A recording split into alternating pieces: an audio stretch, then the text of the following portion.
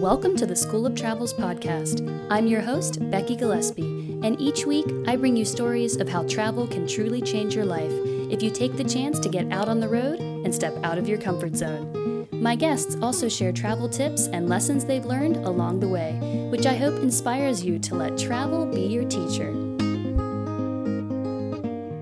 Hello, listeners, and welcome back to another episode of the School of Travel's podcast. This week, I sit down with Martine Jellema, another traveler just starting out on her digital nomad journey. And we're going to discuss how her early passion for gymnastics inspired a love for languages, which then eventually led her to be able to make a full-time income as a translator and proofreader on the road. Not only does Martine speak 6 different languages, but she also has a wide variety of interests, including photography, architecture, and even taking her drone with her on the road to help with creating travel videos. During the interview, Martine and I discuss how she's adjusting to digital nomad life, what it's like to travel alone as a woman in the Middle East, and her favorite places to visit as someone with a passion for photography. I hope you enjoy my interview with Martine.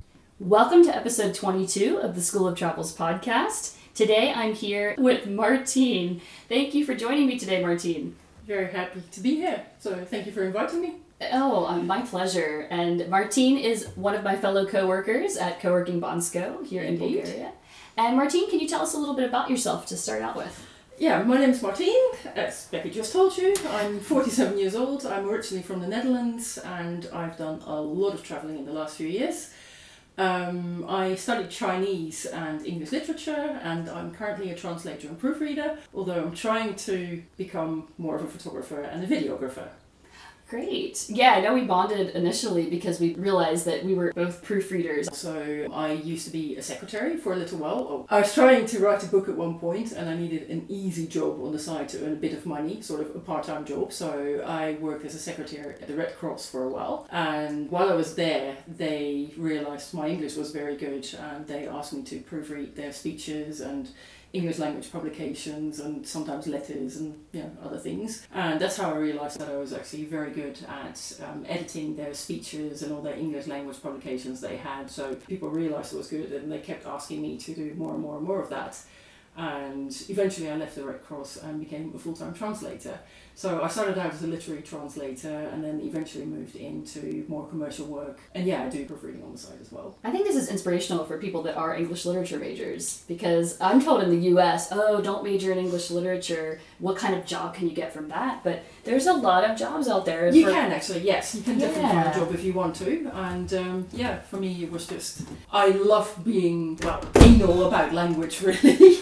And for me, it felt like a natural thing to turn that into my job. So, that's how I rolled into it. Definitely a skill. You said you've done a lot of traveling in the last few years. Let's go back to the beginning here. I like to do this with my guests. So how do you think you got inspired and so interested in travel itself? Basically began when I was a child, and I would say that reading got me into travelling. As a child, I read a lot of Enid Blyton books. I'm not sure if you're familiar with Enid Blyton, but she was a British author who wrote The Famous Five and lots of stories about girls on British boarding schools. And there was a lot of travelling in those, a lot of adventures, and they really, really got me into that. They also turned me into a bit of an Anglophile. As a child, my dream was to go to England and attend a British boarding school and just be more English than the English. So that was one thing that got me into travelling. And then my parents had an awesome photo book of the Alhambra, which they visited when I was a baby. And as a child, I would often leaf through that book and look at the photos and go, wow, this is so beautiful. The Alhambra, of course, is gorgeous Moorish architecture. It has all these colourful tiles and the architecture is just stunning. And even as a child, I was fascinated by that. So I wasn't, quite the architecture junkie then that I am now, but I just love looking at those photos and seeing all the colours and seeing all those exotic patterns, and that just really got me interested in foreign cultures, foreign architecture and travelling itself.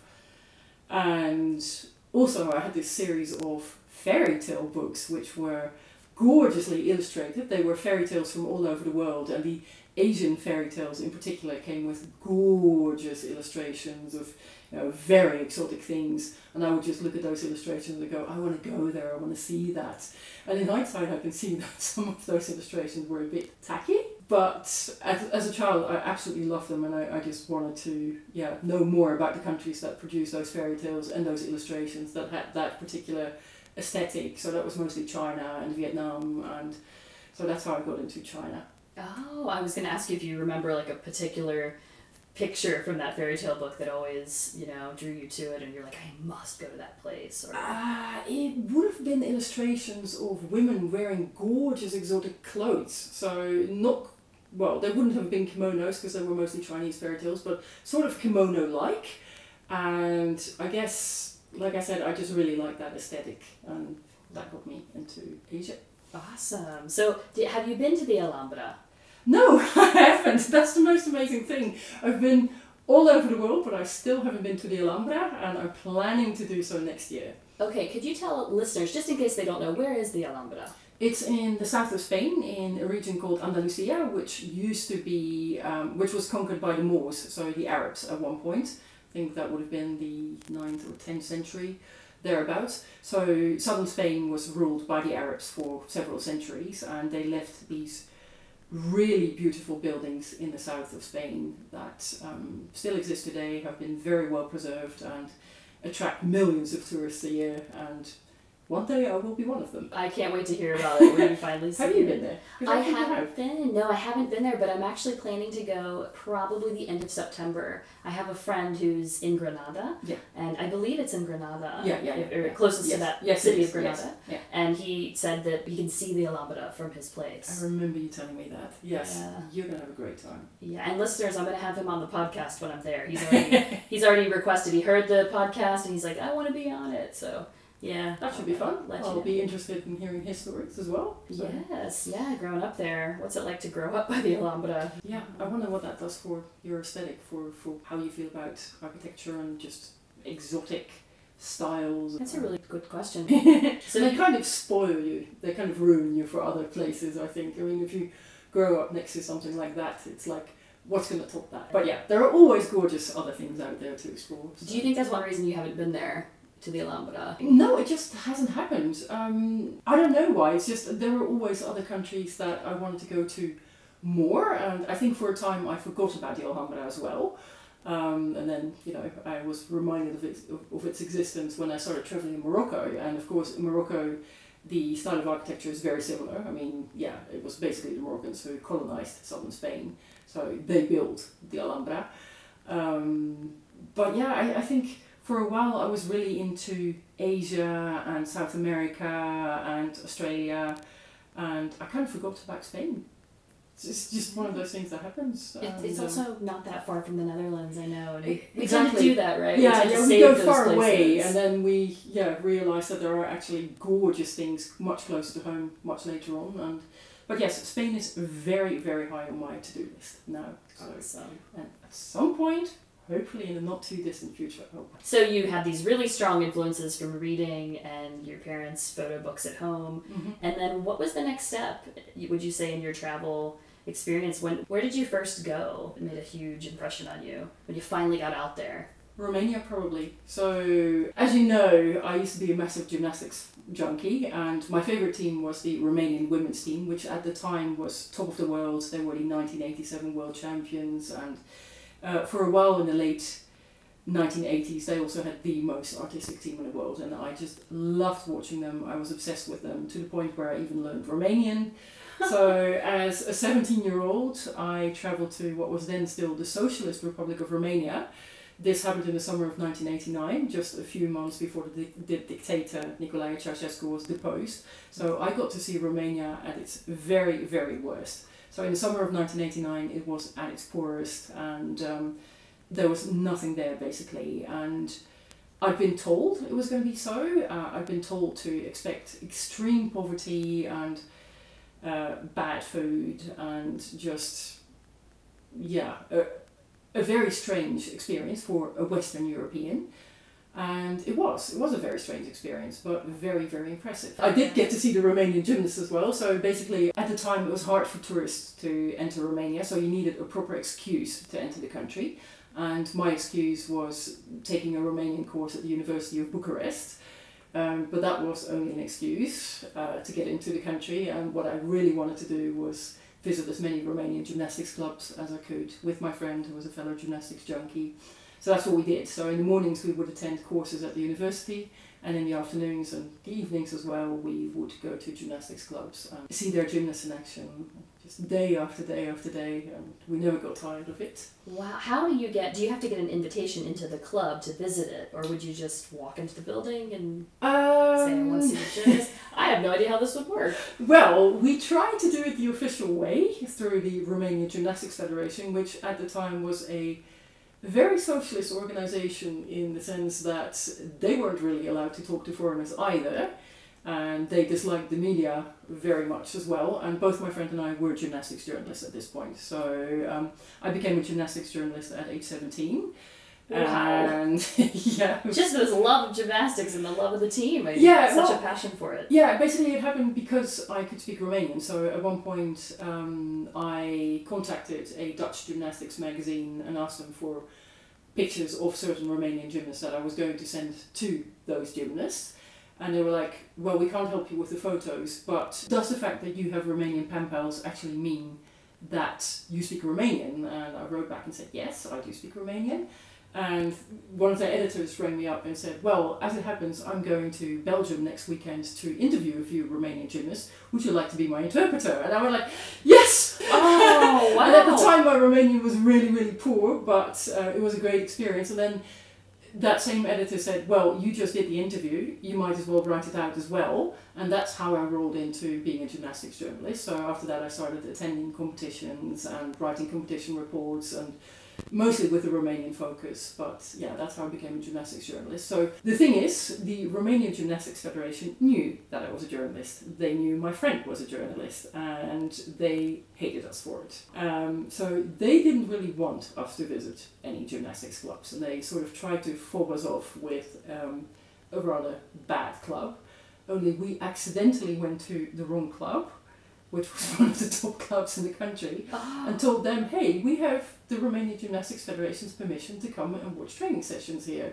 And they were like, well, okay, we've been told to ask for a particular person, and the people at the club were like, well, we don't know that person, but if the Romanian Gymnastics Federation has given you permission to visit our club, come in, we're happy to have you. Yeah. And so in the end, I think about 2 weeks later, they found out about our mistake. The Romanian Gymnastics Federation actually sent a representative telling the coaches at their club that they shouldn't have received us, that they had never given us permission to visit that particular club. But by that stage, we'd become good friends with the coaches, and the coaches were fairly rebellious. They didn't care what anyone said. Mm-hmm. And they were like, we like these girls and they can stay. So we ended up staying and watched a whole lot of gymnastics, and it was a fabulous experience. But like I said, Romania at the time was really poor, and for a 17-year-old, it was really hard to grasp what was going on there, the political repression that was going on at the time, the fact that so many people were not allowed to speak to us, the fact that the shops were empty. There was nothing, absolutely nothing. We basically ate the same thing for 4 weeks because that was the only food they had. So that was an interesting first travelling experience, but it didn't put me off travelling, as you it's like you see this extreme side of things that, most people wouldn't see at that age. They weren't living in it. And exactly. I mean, as a Dutch 17-year-old, you're sort of supposed to go to Ibiza and have a disco and partying holiday, and I was never into that. I just wanted to see gymnastics. So I did. And in a way, I consider myself fortunate to have seen Romania like that, because obviously just a few months later it changed.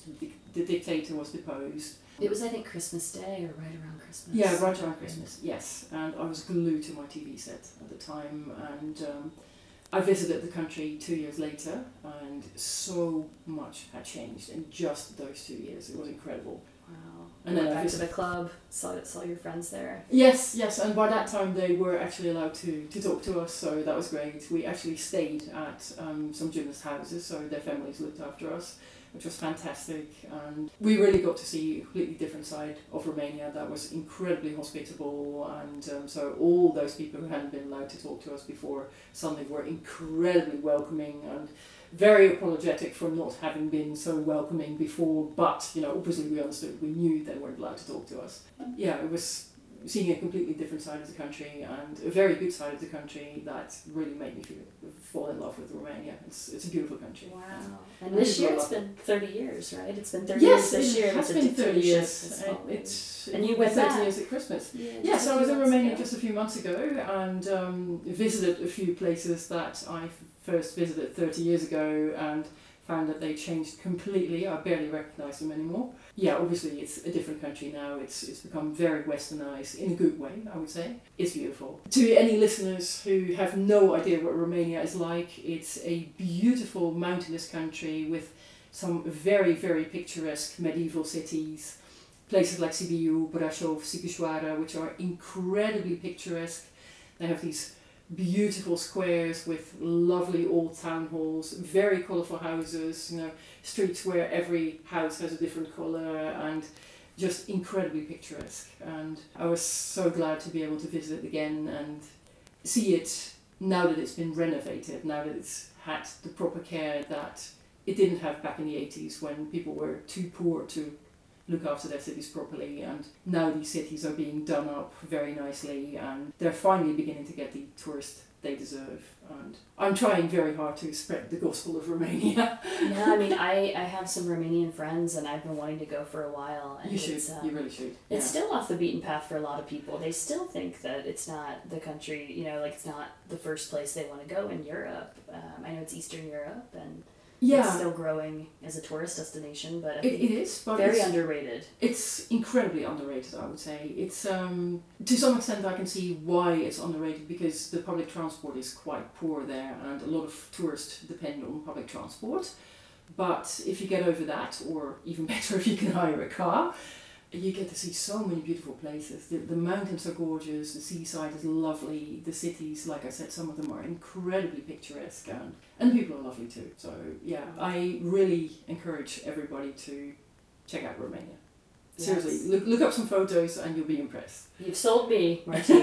Good, well I'm glad to hear that. All right, so you were already a gymnastics journalist at the age of 17, and then you must have felt, with that experience, like away from your parents, all there with your friend, it must have felt just really liberating, like I can do this, I can travel, I can learn so much from what I choose to seek out from my passions. Yes, well for the next few years after that, many of my trips were still quite gymnastics related, but eventually I discovered photography and that's when my trips became more photography related. So I started picking my destinations based on photos and based on beautiful things that I wanted to take pictures of. So yeah, my approach kind of changed a bit, but it all started with gymnastics. Wow. Now you mentioned that you had a childhood love for Asia as well. Have you made it over to Asia? Yes. Like I said, I got a degree in Chinese, and part of that degree was my having to study in a Chinese-speaking country for a year. Now, most of my fellow students went to the People's Republic of China. I chose to go to Taiwan instead. I really like Taiwan, and that too, I think, is a very underrated travel destination. It's actually quite a beautiful country, and most people would never go there because they associate Taiwan with industry and manufacturing, and that's all they know about the country, but it is actually a very, very picturesque country too. Well, I actually spent 2 years in Taiwan, but during my first year I visited China, Hong Kong, South Korea and the Philippines. Great, getting around. And yep, that was great. Well, in Taiwan you had to leave the country every 3 months to have a visa run, so that's why all of us travelled a lot. It's quite centrally located there, actually. From all my time in Japan, I know it wasn't far from Japan, and it wasn't far from mainland China, all these other places. It's very good to if you want to go to places like South Korea or the Philippines, and so I did. And then after my second year in Taiwan, I visited Thailand, Burma, Cambodia, Laos. So I've seen a bit of Asia now. Great. Okay, so after the gymnastics, you switched over to photography, and it's so hard to ask people what's your favorite. Do you have a favorite country for the beautiful photographs that you could get there? But I would say, what is one of your favorites besides Obviously Romania. Morocco, I would say, is tremendously photogenic. I've been to Morocco twice, and the second time was mostly because I lost all my photos of the first time due to a camera mishap. Oh. But like I said before, the architecture is amazing. I just really, really like Islamic architecture, and Morocco has some of the best in the world. It's so colourful, so sophisticated, and very, very exotic. It's the buildings there are unlike anything you'll see in Western Europe, and I'm drawn to that style, to those colours, to the carvings in the buildings, and the woodwork as well, because they often come with woodwork. And Morocco has that, and it has very picturesque nature as well. So the mountains, the trees, it's just an incredibly photogenic country. Also Burma, I really liked. Oh, yeah. And Italy, I suppose. Oh, yeah. I know everybody seems to want to go to Italy, and I have a lot of friends who've been going this summer as well. It's a hot destination, literally. Yes, in many ways, yes, and very, very photogenic. So, yeah. I haven't seen enough of it. I've only seen Rome and Naples and, Pompeii and places like that. I'm dying to go back and see more of it. Sicily in particular, I really want to visit. Yeah, I've heard it's a culture all its own down there. Yeah, and so many Roman ruins and old medieval and Renaissance buildings. It's got the whole thing. It's got gorgeous nature. It has the volcanoes. It has the old Roman stuff, and then the later Italian stuff. It's the perfect combination of everything. And for me, Martine, the food. The food, yes. Great. I completely forgot about the food. Yes. Well, have you done a lot of traveling alone? Yes, in fact, I would say most of my traveling was done alone. Okay. In all these places. I like traveling alone because I like doing things my way, but it's mainly because I do take so many photos and videos. It takes time, and I don't want to keep other people waiting, or I don't like to have the feeling that I'm keeping other people waiting. I do a lot of my traveling alone, and I enjoy it. Yeah, you set your own schedule. Yes. Do you ever feel afraid, or, I know that listeners might think, that sounds some of these countries, it sounds so brave of you, like, aren't you scared to be out there by yourself? Sometimes I'm a bit scared. There have been a few situations where I felt what was probably an irrational fear. I was on my own in a few places, and people came up to me, and they did not obviously have anything bad in mind, but I was suddenly struck by this fear that if they did have something bad in mind, I was completely on my own, and no one knew where I was, and no one would ever find me again if something happened, and that got me a bit nervous. But in all of those cases, nothing happened. I did have a few scary run-ins with men, particularly in Turkey, and that's when I felt a bit vulnerable, being a woman on my own. But I was lucky in that, in the end, nothing really happened. Do you have any tips, or do you think there's anything you do to kind of get over that fear or avoid situations like that? I think the main one is not to get drunk. I think that's how a lot of women get in trouble. Yeah, that's They true. get drunk and they trust the wrong people, and they just can't judge situations all that badly. So I don't do that. I'm quite careful about how I deal with men in particular, and I can actually be a bit standoffish with men, sometimes a bit too much.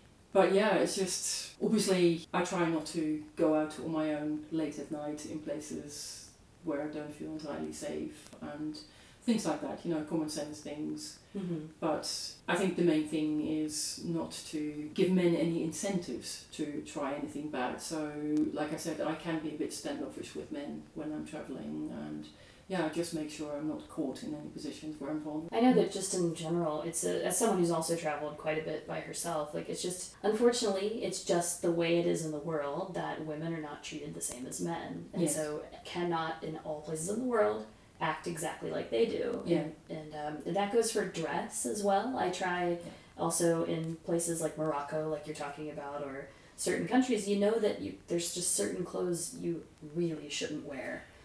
I'm very aware of that, and I'm shocked when other people aren't. One of the things I really noticed in Morocco last time I was there was that there were so many women, Western women, wearing really, really skimpy clothes. And I saw the way the Moroccan men look at them, and I went like, why would you do this? It's so disrespectful to travel like this, and it's just stupid because you are going to attract the wrong type of man. I know those women, a lot of those women are thinking, no, I should have the freedom to dress really however I want, however. I should be able to express myself, but yes, in the culture, have to pick the right country to do so. Right. I just want to tell women, like, you know, you do, have to have a sense of time and place because it's just going to help you avoid so many situations. Yes, no, I totally agree on that. I do try to cover up a bit when I'm in Islamic countries.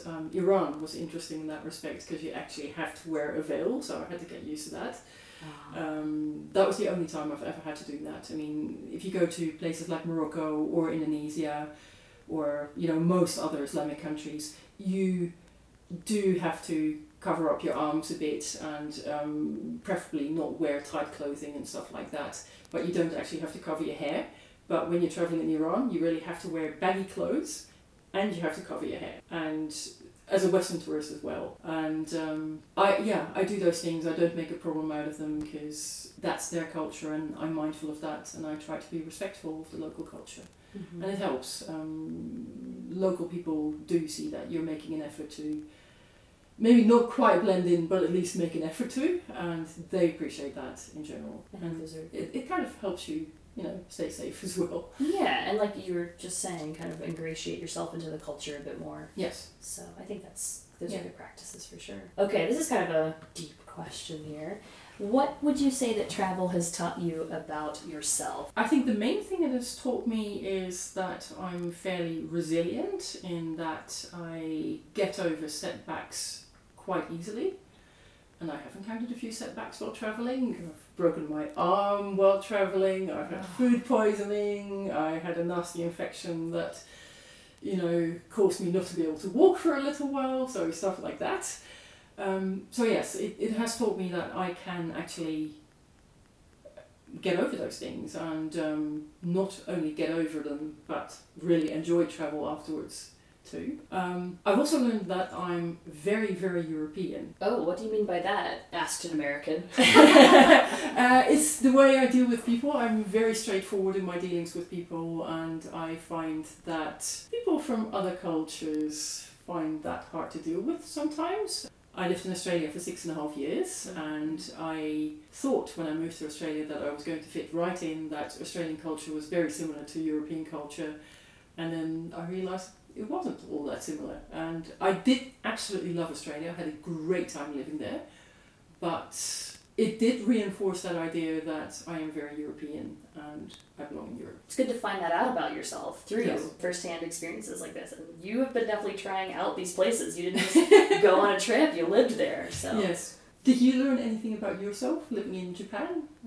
Oh yes, I think also, like you've said, it's that way that you're raised is so ingrained. Like on one hand, Americans like put on that happy face and they don't tell you how they're really feeling sometimes. In Japan, it's quite similar, but it's also even more cryptic. It's less direct, and we can be very open and tell you everything about us in the first 10 minutes. Yeah. And I realized that I liked that. I liked knowing people on a deeper, more open level. That it was a big challenge in Japan. It's hard to get to know Japanese people, yeah, I agree. So, yeah. I have many Japanese friends, but there are things that I don't know about them, and that not knowing is kind of a barrier between us in my American mind. But for them, it might feel completely normal. Probably does. It probably does. So I learned that, and I being here in Bansko, also I love that small, close-knit community where people are very open to help and to talk with you and share their stories. But yeah, I'd say I learned similar things about my Americanness. But also, like, for example, this is a whole other podcast topic, but I learned in Japan what a single-payer health insurance system is like and how that can work. And I realized that things from my own country were not the greatest or the easiest way. You can find more positive things in other places and try to find a way to make a mix of it work for you. Yeah, I find that fascinating as well. I mean, in every new country, you learn something new, you learn something about the culture or the history that you feel you might apply to your own life or that your country could do with as well. And I find it interesting when those ideas are actually being implemented. And I'm trying to come up with an example, but and I can't really come up with any at the moment, but I've seen a few things that over the years that I saw abroad and that I saw then implemented in other countries, and it was like, hey, see, people are listening to each other and learning things and doing something with that knowledge, and yeah, I find that quite fascinating. Yeah, a lot of cross-pollination. Yes, that's the word I was looking for. Yeah. So, do you have a place that you would like to go next? Where is your next dream destination of all these places you've already been? My dream destination would probably be Namibia at this point. Oh, it's on my list too. I haven't made it down there. Why do you want to go to Namibia? I'm interested if you're going for the same reason. The scenery. Yeah, essentially, like the canyons and the desert, the huge dunes. Yeah. I want to see those. Slide down them. Is that possible? I don't know. Yes. So yeah, that's the reason why I want to go as well. I will add one more thing: the dead trees. Have you seen pictures of those? No. Okay. Well, those are the classic Namibia photos. Namibia has these sort of dead forests sitting in front of those big dunes that you were telling me about. So you get these amazing white trees without any leaves, so you can really see the shapes of the branches, which are very, very beautiful. And then you get these orange and red dunes in the background with a bright blue sky above, and it just makes for the most perfect photos. And I've been looking at those photos for years going, I want to go there, I want to go there.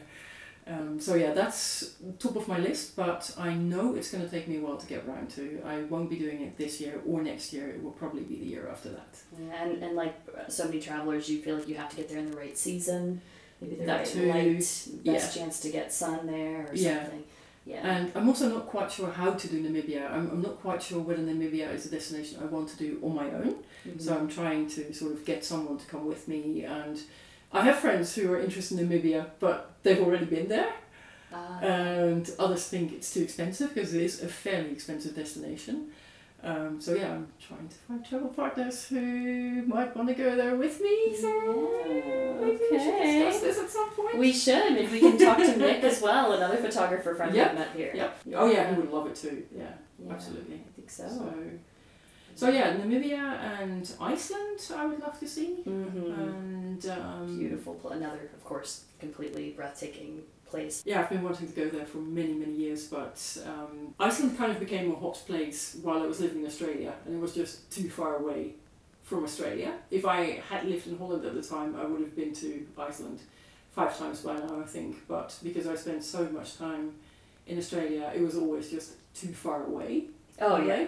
I was thinking, from the Netherlands, it's not far, but yeah. No, it's not. But yeah, no, I was in Australia for 6.5 years, and it was very far away from Australia. So I do have a question. How many languages do you speak in total? I speak 6 languages, and I read about 12. 12? Yeah. Wow. So I speak Dutch, English, Romanian, Chinese, French, and German.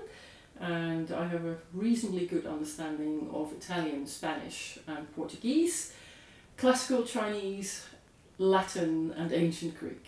Wow, I don't even know how you fit it all into your head, but the brain is a mysterious thing.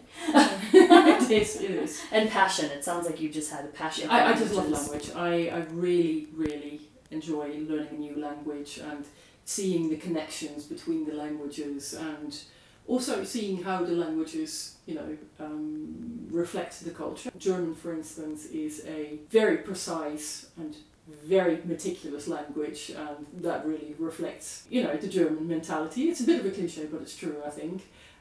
Dutch people can be a bit sloppy about things, and that is also reflected in their language. Dutch is a bit of a sloppy, messy language. I love it a bit, but yeah, there's a part of me that thinks Dutch is a bit too sloppy sometimes. So I love seeing connections like that. I love seeing how a language reflects the nature of the people. I was recently in Vienna, and I happened to find the Esperanto Museum.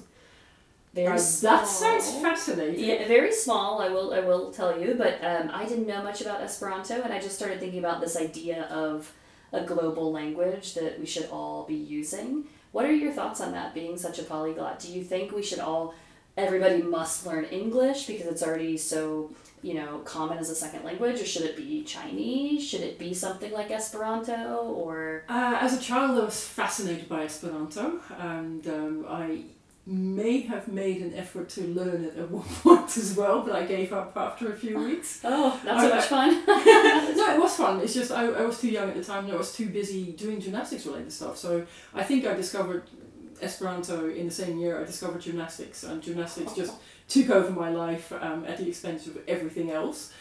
And so yeah, I gave up on Esperanto, but I think English is today's Esperanto. I do obviously think Chinese is going to be a major language as well. It already is, and I'm very pleased to see that kids are now learning Chinese in European and American schools, and I think that's a great thing. Mm-hmm. And it really reflects today's society. But for all intents and purposes, English is today's lingua franca. It is the language of trade, of tourism, and yes, I think the best thing people can do for themselves is learn proper English, and it opens so many doors. And obviously any other language will help as well. Spanish is a very useful language. Chinese is obviously going to be huge, but yes, I do really think that English is the main language. Our world, as we know, is getting smaller and smaller and smaller, Yeah. and we need a way to communicate. Based on history, it's just, right now it's English, but... Yes, and I think it will be for quite a while. I mean, English is the language of the internet as well, which is obviously a huge thing. So many kids now pick up most of their English from the internet, which I think is a great source of inspiration.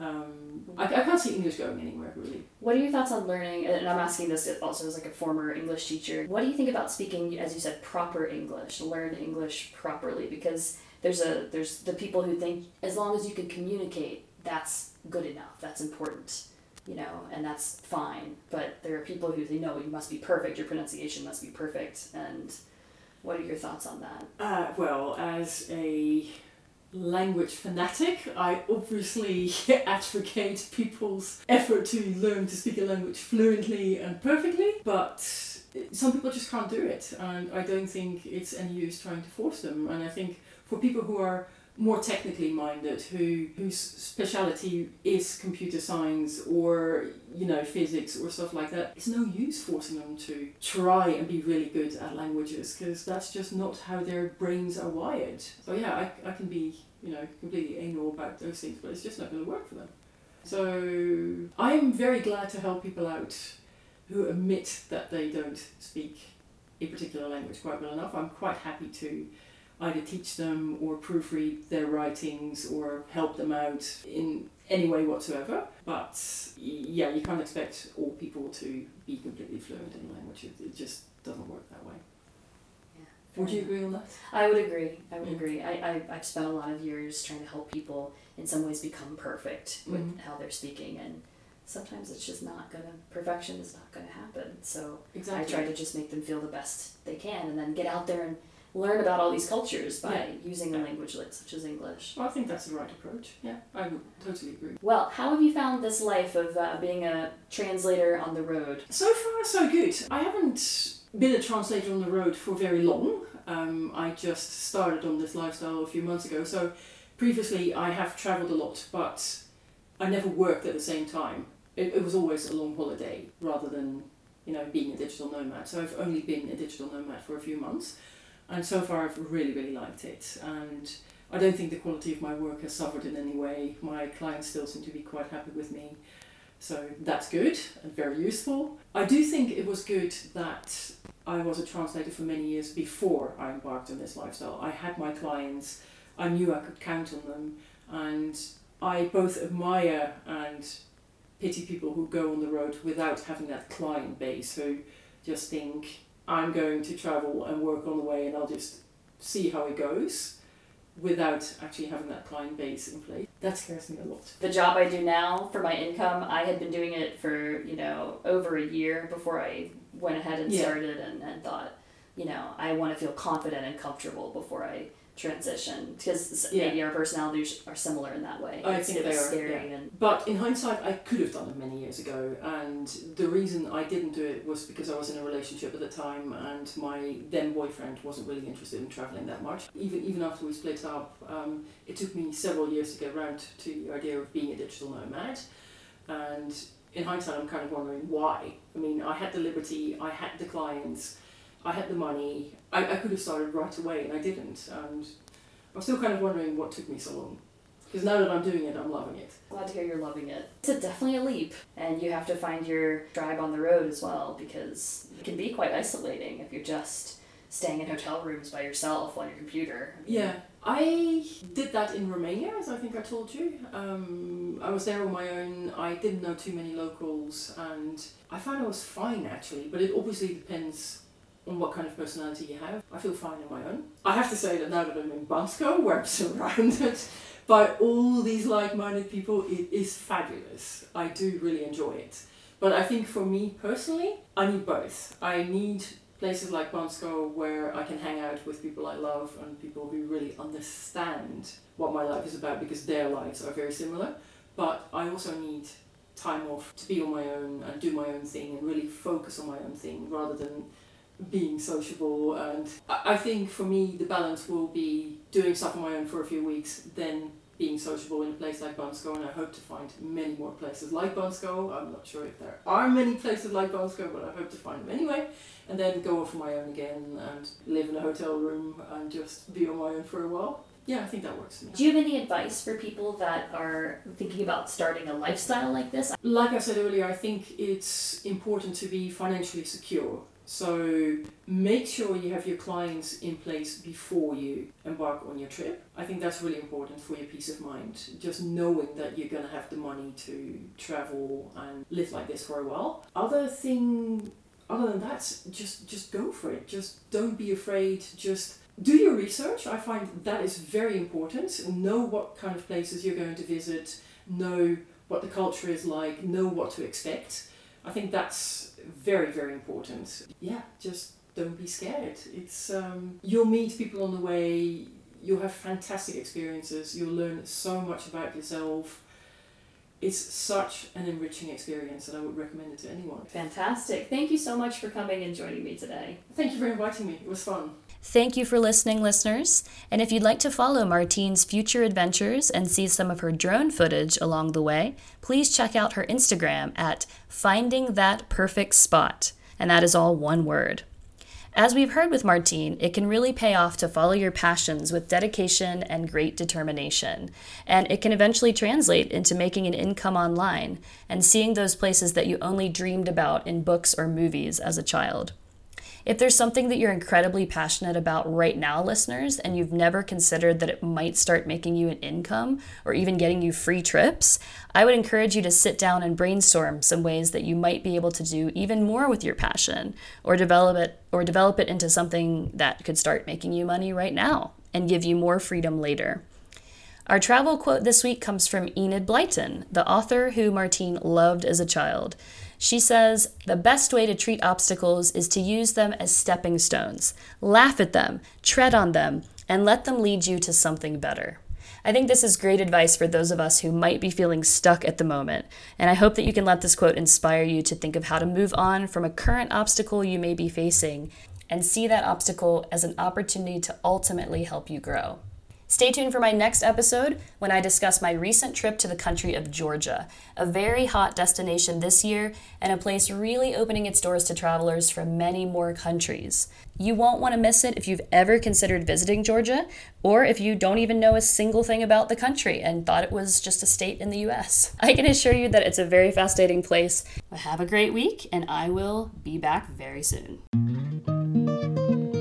Thanks for listening to the School of Travels podcast. If you enjoyed this episode, we'd love for you to subscribe and leave us a rating wherever you get your podcasts. Special thanks to The Sam Chase for allowing us to use their song, In a Perfect World. Don't forget to join us next week for another episode, and remember to always let travel be your teacher. If you keep your options open, there are places you will go. They will treat you like the kings and queens your parents thought you'd be when you were born. You'd see it all with your get up standing tall, and you'd look back and think it's funny how you spent your time and money